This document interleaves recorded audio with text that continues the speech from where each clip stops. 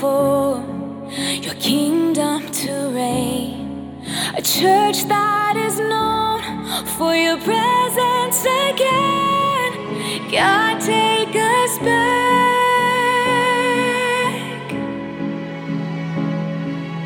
Nothing, no one comes close to you.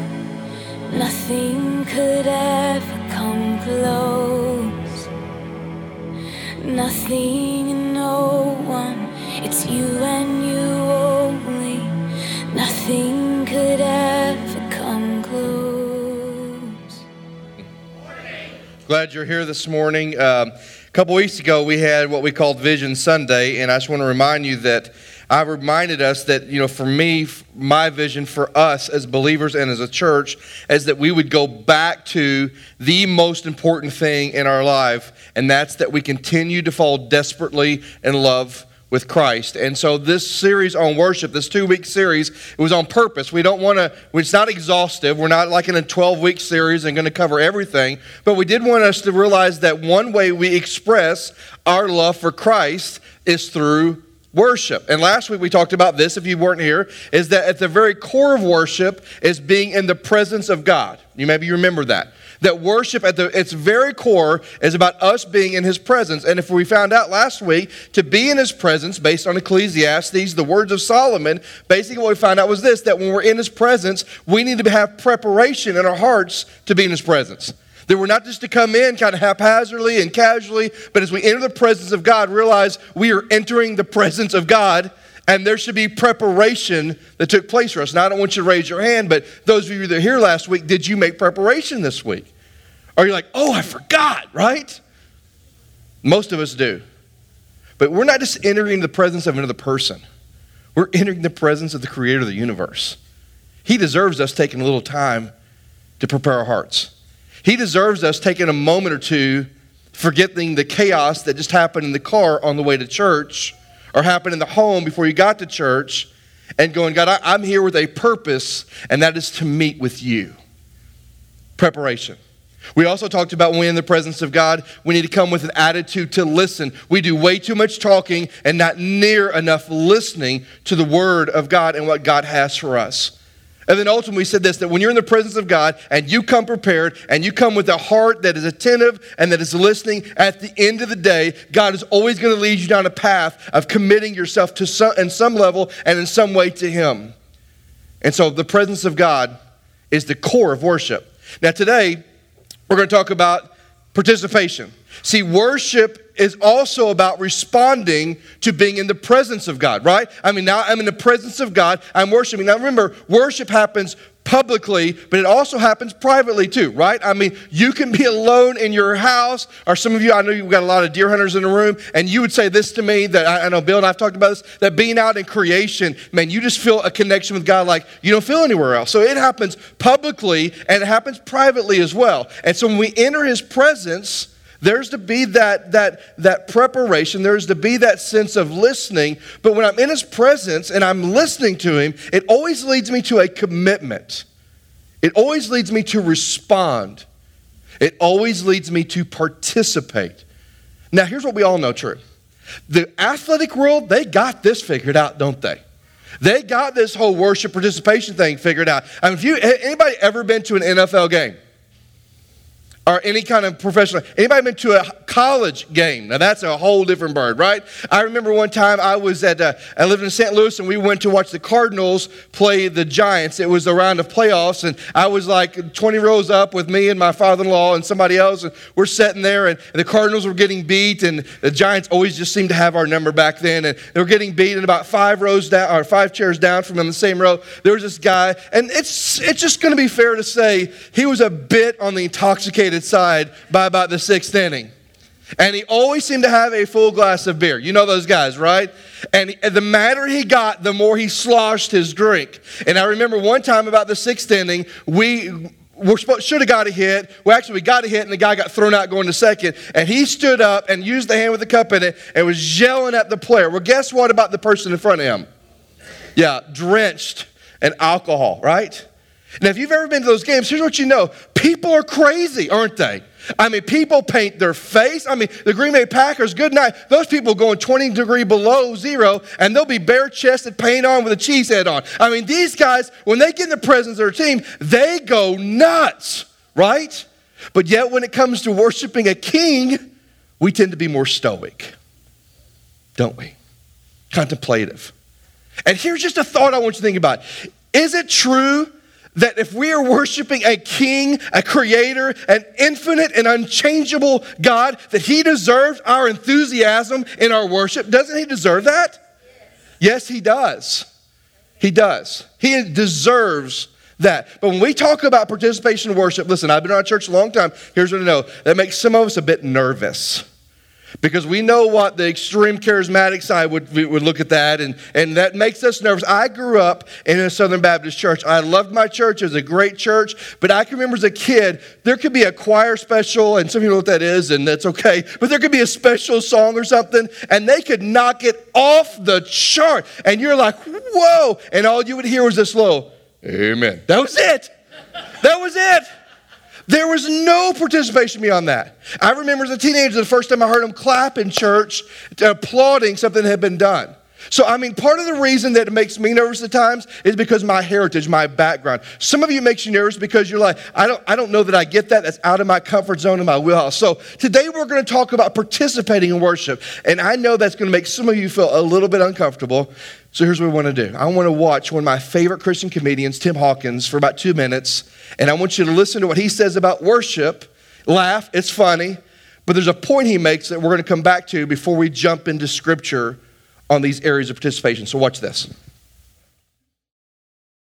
And I know that each church has its own worship style, which is cool. Some people are more expressive in worship, some people more subtle, and it's all good. I go to a church that's pretty expressive in worship. It's a hand-raising church. That's what it is, right? That's what, Anybody here go to a hand-raising church? Am I here? Sweet. Who here does not go to a hand-raising church?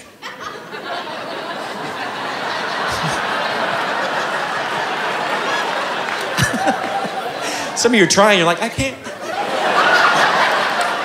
I want to, Tim. I need to get some momentum. Totally cool. But hey, if you're not used to going to a hand-raising church, you want to go and join us, feel free to join us, but don't feel like you got to join right in, okay? Start slow. We got a lot of different hand raises that we use. We actually have names for our hand raises. So I'm going to walk you through real quick, okay, what they are, just to let you know. Say you're at my church, music is rocking. Start slow, hands in the pockets, little elbow flap, you're fine. Very subtle, get warmed up, get your heart rate up.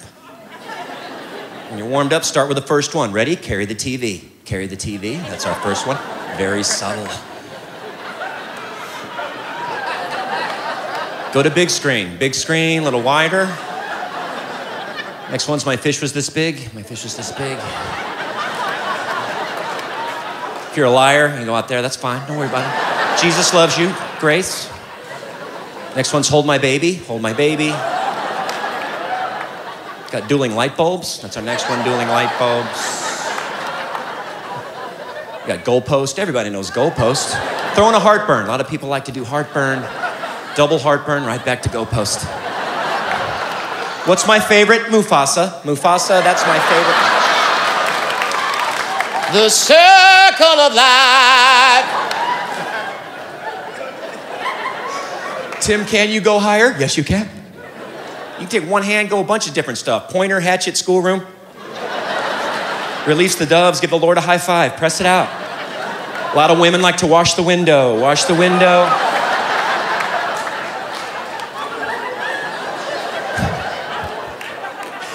And when you're comfortable there, go for the big three. Village people, Rocky, touchdown. There you go, there's your big three. Well, maybe you're not quite as uptight now, right? So maybe I can get you back. But there's a point there. Everybody expresses themselves differently. And there's freedom in how you express yourself. And what I want to do today, in fact, there's 2 words in the Old Testament that imply action. There are 2 words, and you might want to write these down. They're not in your listening guide. It's the word bless. Like you've heard the expression, bless the Lord. That's an action word. And then the word praise. Almost all the time the word praise is used in the Old Testament, it is in a verb form. It means an activity that is to be done.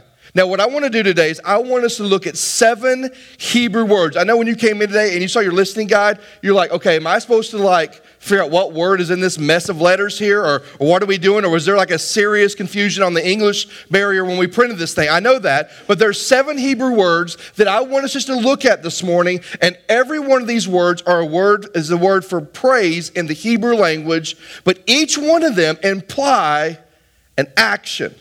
So let's start with the first one. The first one is the word Shabach. Everybody say Shabach? Now, if we said that correctly, in the Hebrew language, there's 3 ways words form and end. It's the palatal, the labial, or the guttural. Now, the difference is the palatal is in the palate of your mouth, the labial is with your lips, and the guttural is in the back of your throat. Most Hebrew words begin and end with a guttural, which means if you said it correctly and you faced your neighbor, you'd probably leave some shrapnel from what you just said, all right? So we won't do that this morning, but it's the word Shabach, and here's the verse. Psalms 145:4 says this. It says, one generation shall commend your works to another and shall declare your mighty acts. That word commend is the word praise. It's the Hebrew word Shabach. So Shabach means to commend. Now what does that mean? It means that the word commend and the word Shabach means there's this inward confidence in who God is that leads me to shout, boasting of his mighty works. That's what it means. It means there's an inward confidence in me about who God is that's going to lead me to shout or to declare and boast about his mighty works. Now, as I thought about that, I thought we probably need some more Shabach in our worship. Right? We need some more. And I'm not talking about you got to be a shouter. What I'm talking about is when you come into this place and you sing these songs and we get into God's word and we participate and we're around this. I mean, there's something in us. There should be this inward confidence that goes, I know God can do it. I trust God. I mean, when I'm in the deepest moments of my life and I'm struggling, I am confident he is with me because he told me to be with me. When I'm struggling with life and things is just throwing me a curveball, I'm confident that no matter when I feel there's no way out, that God will always provide a way out. Why? Because he told me that. See, Shabach is this confidence in who God is and what God's about that leads me to shout or to declare his mighty works. And I'm just telling you, sometimes when I read scripture, or we sing songs, there's something in me that wants just to rise up and go, yes, yes, yes, that's right. I don't even know what the name of the song is. Stephanie, correct me later. But there's one at the end of the song, we say, yes, you are, yes, you are, yes, you are. Well, if you say that really fast, because I talk fast sometimes, and sometimes I don't enunciate all the way through. And so, yes, you are, yes, you are, yes, you are. If you say it really fast, it's Yeshua, which is the Greek name for Jesus. And there's a part of me that when we sing that song in particular, I just want to stand up and go, yes, Jesus is all that I need. Jesus is my only hope. Jesus is my life. Yes, you are, Yeshua. I mean, the whole idea of Shabach is I'm so overwhelmed with my confidence, not in me, but my confidence in God, that I can't help but to declare his mighty works, not my mighty works. And in our worship, I think we need some more Shabach, where we are just confident, not in my ability, not in your ability, but his ability. And I can't help but to brag on him. That's Shabach. Let me give you another word. Closely related, the word Barak. Psalms 95:6 says this, "Oh, come, let us worship and bow down. Let us kneel before the Lord our Maker." That word kneel, if you want to circle that in your Bible, underline that. That is the word Barak. Oh, come, let us worship and bow down. Let us Barak before the Lord our Maker. That word Barak literally means to kneel down. Not just to take a knee, but to get on your knees and to kneel down. That's what it means. Now, why would that be significant and why would that matter? Because in this culture and even in the New Testament culture, getting on your knees meant something. It didn't mean you had a bad back and you got to go take a knee. It didn't mean somebody was talking to you and just take a knee. It means getting on your knee had 3 implications. One of them was the implication of humility. When you bowed down, when you got on a knee, it was a sign that you were humbling yourself before somebody. Now think about this. Shouldn't the moments we have together in worship, there be moments that we intentionally get on our knees, whether it's public or private, we get on our knees and we go, God, I'm just going to humble myself before you because you got this thing figured out and I don't. God, I don't have all the answers, but I know you do. God, I know I act like I have my life together, but I really don't. And God, I desperately need you. And we get on our knees as a sign of humility that our need and desperation for God. But it also implies surrender. That when we get on our knees, we are surrendering ourselves to the Lord. Have you ever watched those old military movies and when one group takes over another, what do they have them do? Besides lay their weapons down. What do? You get on your knees. Why? Because when you get on your knees, it's a picture of surrender. And this word barak, this kneeling down, means not only an expression of my humility, but an expression of my surrender. I'm at the end of my rope. I'm on my knees and I'm surrendering to you. But it's also a picture of honor.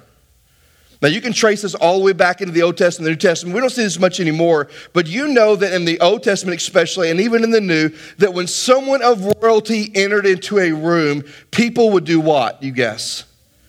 They would kneel in honor for who they are. Well, in case we've forgotten today, we worship the King of Kings and the Lord of Lords. We worship the one who exists beyond time, beyond space. We worship the eternal, infinite, unchangeable God. And he is worthy of our honor, he is worthy of our surrender, and he is worthy of our humility. And what we need to do as a body of believers, and I need to do, is we need to have more barak in our worship. There needs to be moments, whether it's public or it's private, that we intentionally get on our knees and go, God, I'm at the end of myself, and I just need to hear from you. God, I love you, I trust you, I honor you, you got control, and I just trust that. God, I'm surrendering myself to you. We need some more barak in our worship. Let me give you a third word. It's the word yada. Yada. Now, there's a lot of yadas in Scripture. In fact, the word yada, Y-A-D-A, is different than this word. That word means to know. Like in the book of Jeremiah where it says, before you were formed, I knew you. That is a yada, Y-A-D-A. It means an intimacy of knowing. Husbands and wife, the two shall become one flesh. That whole idea is yada, the two becoming one. But this is yada with an H at the end, and it's found in Psalm 63:4. It says this, so I will bless you as long as I live, and in your name I will lift my hands. That phrase, lift my hands, is the word yada, another word for praise. Now, that's where some of us get really kind of uncomfortable. That's why I wanted to show you that video because, at some point we just got to go, you know what? I don't care what people think. I'm going to do what I'm comfortable with because I want to honor my God. And nobody's watching me. It's not between me and anybody else. I just want to do what I need to do to express my love and glorify and adoration to my God. But the word yada does mean the lifting of hands. And you're like, oh, are you about to make me do it? No, I'm not. Don't worry. Don't stress out. Take the sweat off your brow. But here's what I do want you to know. The word yada, the lifting of hands, implies longing. It's really what the Hebrew word is referring to. Now, if you're a parent in the room, do you remember when your kids, back when they were cute, like at 2 through 5? You know what I'm talking about? That window there, come on, or maybe even a little younger, 2 through 5 when they were cute. And you'd come through the door, what would they come do? They would come running with their hands what? Now, how many of you go, I don't got time for you, and you just walk by them? Anybody? No, you didn't do it. What did you do? You dropped whatever you were doing and you just picked them up because you knew in that moment they were going to be 13 one day and that was never happening again. And so you picked them up and you go, yes, I love you. Yes, my day was terrible, but you just made this awesome. Why? Because there was a longing from the child to be near you, to be close with you, and to be in your presence. And this word yada means a longing, a lifting of hands, and even of the heart, because I long to be near God. I long to be in his presence, and I long to know him. That's what that word means. And is it possible we need some more yada in our worship? And am I just talking about your hand, but a lifting up of ourselves saying, God, I need you above all else. God, I desire and I long to be in your presence and to be near you. I long for you, Lord. Reaching up to him. Yada. Let me give you another word, the fourth word. It's the word toda. Psalms 50, verse 23 says this, the one who offers thanksgiving as his sacrifice glorifies me.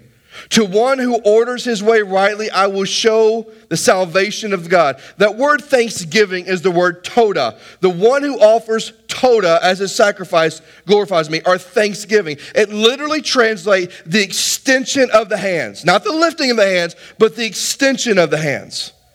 It means that we extend our gratitude to God for all he's done. Now, I want you to hear me this morning, because here's one of Doug's fatal flaws in worship. Too many times I come into worship and I have my list of all the things I need to get out of my mouth and off of my chest and out of my heart that God can start getting busy on doing work for me. Anybody else like that? Like, I really need this done and I need that done. And God, oh, by the way, this stinks over here. And if you could kind of change their heart, boy, that'd make my life a lot easier. You know, I mean, I just begin to give God the litany of all the things I need him to do. Can you relate to that? But instead, toda means beyond all that, first, I'm extending my thanksgiving. What are we to thank God for? Let me just start with a few things. You were dead in your sins and he rescued you. Let's start there. That while we deserve death, hell, and the grave, he sent his only son to die for us. So we put our faith in him. We have the hope of eternal life. Let's just start there. Let's talk about the provisions of God. How has God provided for you? How has God protected you? How has God blessed you? How has God just hovered over you? How is God's presence with you? I mean, you could just go on and on and on. But what about if we started our worship with toda? We started by saying, God, I thank you not just for another day, not for just another breath, but I thank you for the ability to be in your presence. I thank you for the ability to celebrate what you've done for me. God, I thank you, I thank you, I thank you, I thank you, I thank you. What if we started like that? Would that be a little different with my heart? Yeah, because you know what? Because listen, when I begin to thank God for all he's done for me, it reminds me, hey, idiot, that's Doug's translation. Hey, idiot. He's in control. Just trust him. See, when I give him my litany of things I think he ought to be doing, it's reminding him, God, hey, it's like you have this eternal ability to forget. Like me, you just don't remember things. And so in case, God, you forgot, I really want you to work on this. In case, God, you weren't thinking through it or you just didn't hear me say it last time, I want you to work on this. And when I do that, it's all about me.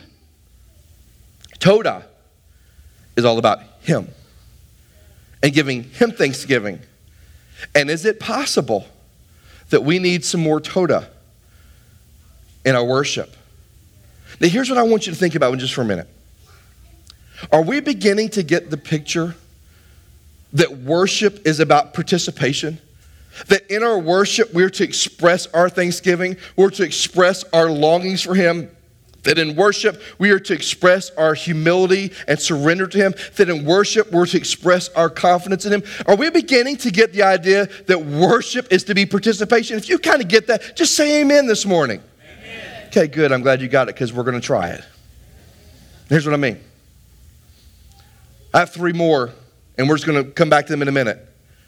But I want to take a moment and give you a chance to do what we just talked about. And I'm not going to say, okay, everybody raise your hand on three, everybody extend them on two. I mean, that's not what I'm talking about. I'm just talking about a moment. We're going to use the vehicle of music where we pause and we quit worrying about people around us and what's going on. And we just declare our confidence in who God is. A moment that maybe we just need to kneel and declare our surrender and humility to him. A moment we need to declare our longing for him. Or a moment we need to declare our thanksgiving for him. And if you say, Doug, hey, look, man, I hear you, but I'm just not comfortable with that. Okay, I get it. Because let me just tell you this, if you're not comfortable with that and you want to sit there, you want to stand, you just want to kind of read the words on the screen, I get it. It's okay with me. It doesn't matter to me. But here's what I would say to you. Make sure you lift up your heart at least to him. Because you know what? There are people who are very expressive in the worship that nothing's changed in here, and that's just called showmanship. Right? That's just performance. And I'm not talking about performance. I'm not talking about hooping and hollering just because I want people to hear me hoop and holler. I'm talking about the overflow of my heart that's being lifted up to him. That's what expresses my confidence. That's what leads me to surrender. That's what leads me to longing. That's what leads me down a path of thanksgiving is what's going on in here.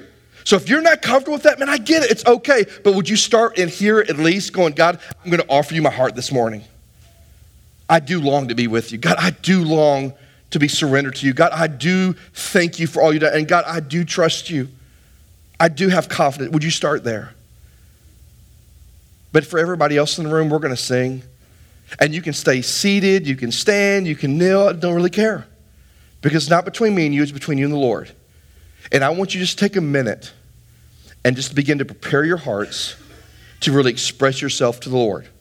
Whether that's just with singing of a song, whether that's just lifting up your heart, and it may even possibly be someone who decides, hey, I'm gonna lift my hand to adore and long for the Lord. It doesn't matter to me.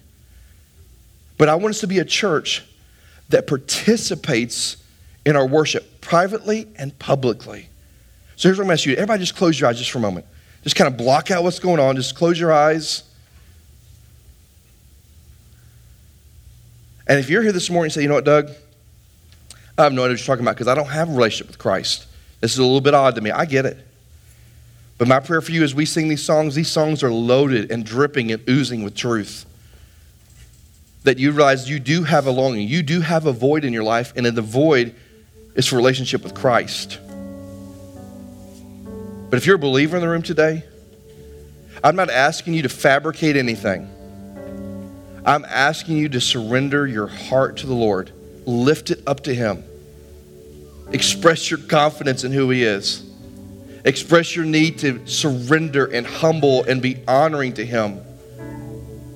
Express your longing for Him. But please express your thanksgiving for all that He's done. So that's what we're going to do today. Lord, bless this time as we sing. Amen. I sing praises to your name. Praises to your name.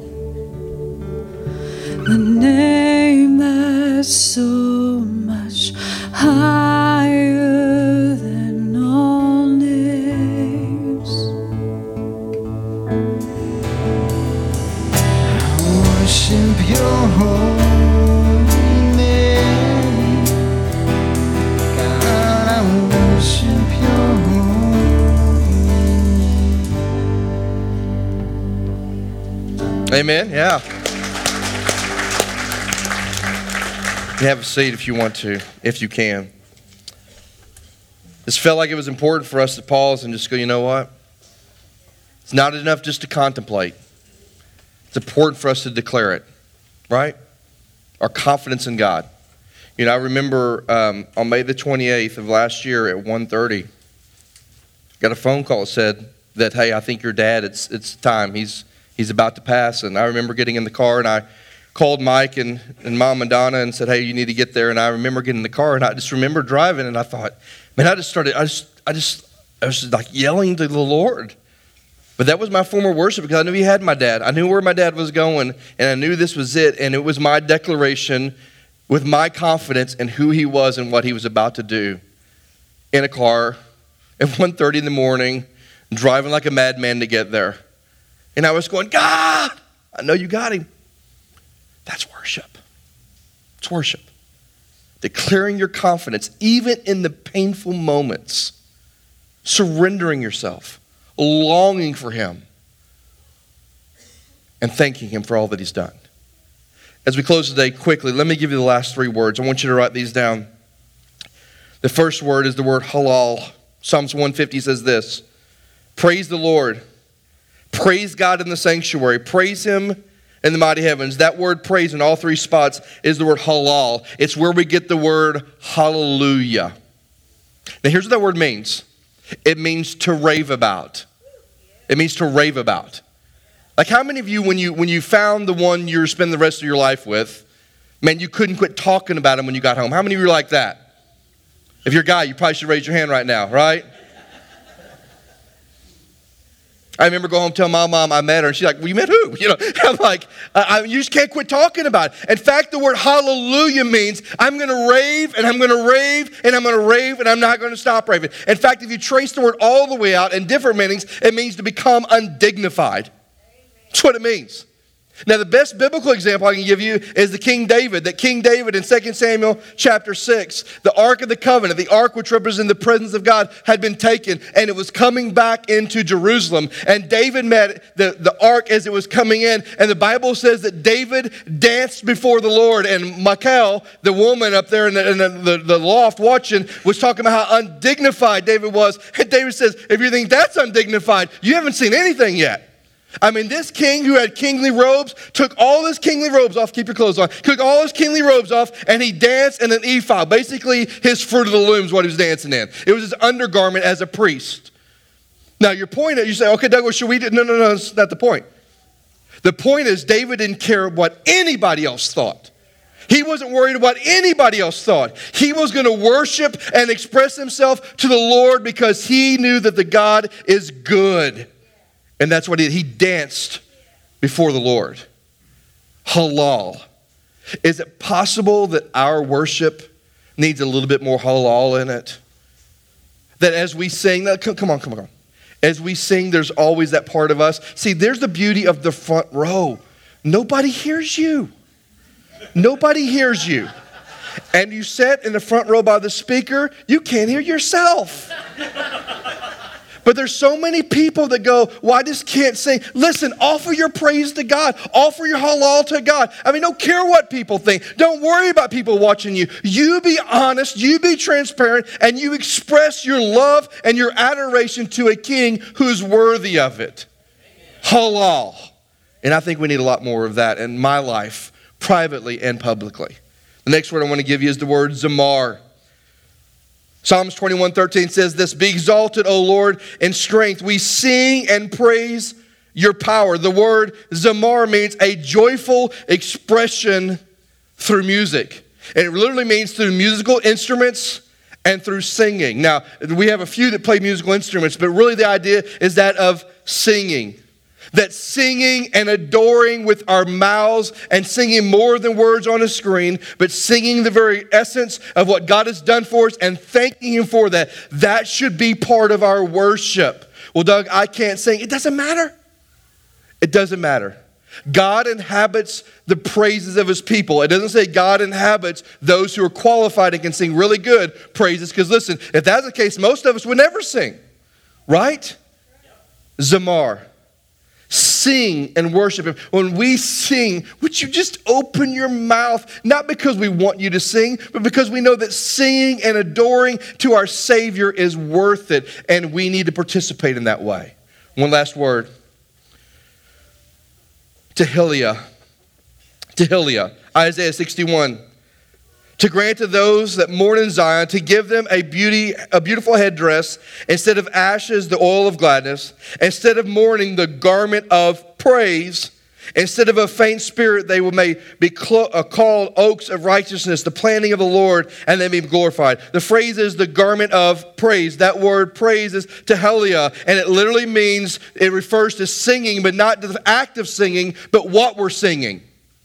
It's not just the fact we need to be singing and praising God, it's what's coming out of our mouth. Tehillah really means that we're to sing things that are spiritual and that fill our hearts with praise toward our Savior. You know, one of the things that you probably none of you think about, but this is true, how much time we spend preparing for Sunday morning because we want to make sure the songs we sing are theologically and biblically correct. Because there's a whole bunch of songs that are warm, fuzzy, feel good that are not rooted anywhere in Scripture. And when we sing to the Lord, make sure what we sing is worthy of His praise. Do you know that in the New Testament, that most of the times they would sing Scripture? Did you know that? You know why they would do that? Because you can't screw that one up. That's truth, right? In fact, Colossians says they sung hymns, songs, and spiritual songs. Spiritual songs referring to those that are Scripture. And when we tehillah, we are singing truth. Now, here's the point today, all right? Here's the point. All 7 words are driving us down to this one thought. Worship is not about being a consumer. It's not about us sitting there going, God, just come on, God, come on, band, come on, Doug, let me, you just feel. It's not about being a consumer. It's about being a participant. But isn't that true in our life too? Remember a couple years ago, we did a series and we talked about not being a fan of Jesus, but being a follower of Jesus. One sits up in the stands and cheers, one gets into the grind, right?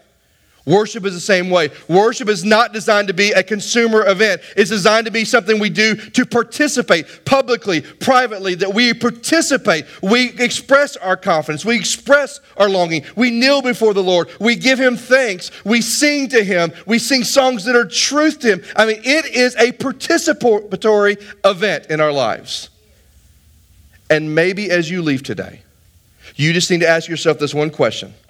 What has been holding you back from really participating privately or publicly in your worship? And I'm going to ask you to take a step today. Here's the step. Would you at least this morning join me in doing the last word, Tehillah? And that's in a moment we're going to sing. And would you sing with me the truth that we're about to declare? Let's just at least take that step today. Let's sing truth about who God is and what He's done for us.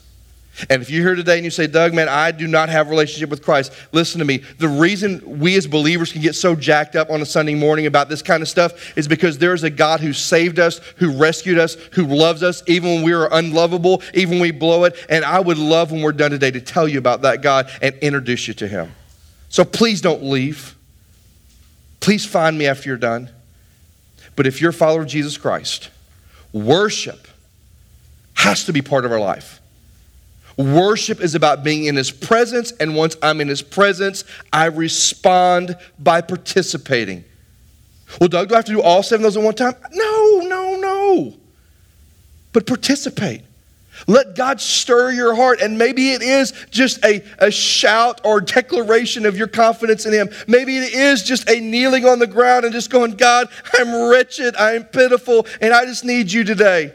Maybe it is that. Maybe it is that surrender. Maybe it is a longing for Him. Maybe it is a moment where you give Him thanks or you sing or you do whatever. I mean, just participate because He's worth it. And here's what I know about me. The moments in times of worship where I choose to be stoic, meaning do nothing, feel nothing, sense nothing, I'm just physically present. That's not worship. That's not worship. I can go to a movie and do that. He's worth it. Do you know that when they entered the temple, there was such reverence for it that if you did things wrong, they lived with the fear that God might just take you out. Do we have that fear today? That we are so in the presence of God that we wouldn't be so careful with what we say and what we do because we want everything to be honoring to Him. So would you just take that step this morning? Let's Tehillah together. Let's sing truth together. So let's all stand up and I'm going to pray for us as the band leads us. Father God, I love you. I thank you for today. I know today is so weird for us because this is not just something we talk about all the time. And some of us have so much baggage with denominational heritages and backgrounds. But at the end of the day, Lord, my prayer for everyone, if they just kind of don't get what I said today, is that worship must be a part of the life of a believer. That our worship is about being in your presence, a presence that is humbling, a presence that is overwhelming. And God, I really believe when we get lost in your presence, our hearts are most susceptible to respond. God, when I think about what you've done in my life, I do want to declare, I do want to shout of your mighty works. God, when I think about who I am and who you are, it does lead me to a point of wanting to kneel and to surrender and to humble myself before an almighty God. God, when I think about the fact that you are mindful of me, it makes me want to lift my hands and lift my hearts and longing for more of you. And God, when I think what you've done for me by sending your Son to the cross, I want to extend all that I have to thank you for that. And God, my prayer for us today is that we would not be ashamed of you. We would not be ashamed of what people think, that we would just worship you. That we, like David, go, if you thought that was undignified, man, because I just love a king. And my king deserves my praise. And my king deserves my heart. And my king deserves my worship. And God, today I pray that we would hallelujah together today. That we would sing truth as we leave today. God, I love you. And I thank you. And I pray that this week our private worship time would be off the chart. That this week we would get alone with you and that you would just overwhelm our souls, overwhelm our spirits. So that next week when we come even to church in the park, we come with a heart ready to celebrate you, a heart ready to give you honor and glory and thanks. God, we love you. And may we celebrate you today. In your name I pray. Amen. Amen. Worthy of every song we could ever sing, worthy of all the praise we could ever bring, worthy of every breath we could ever breathe. We live for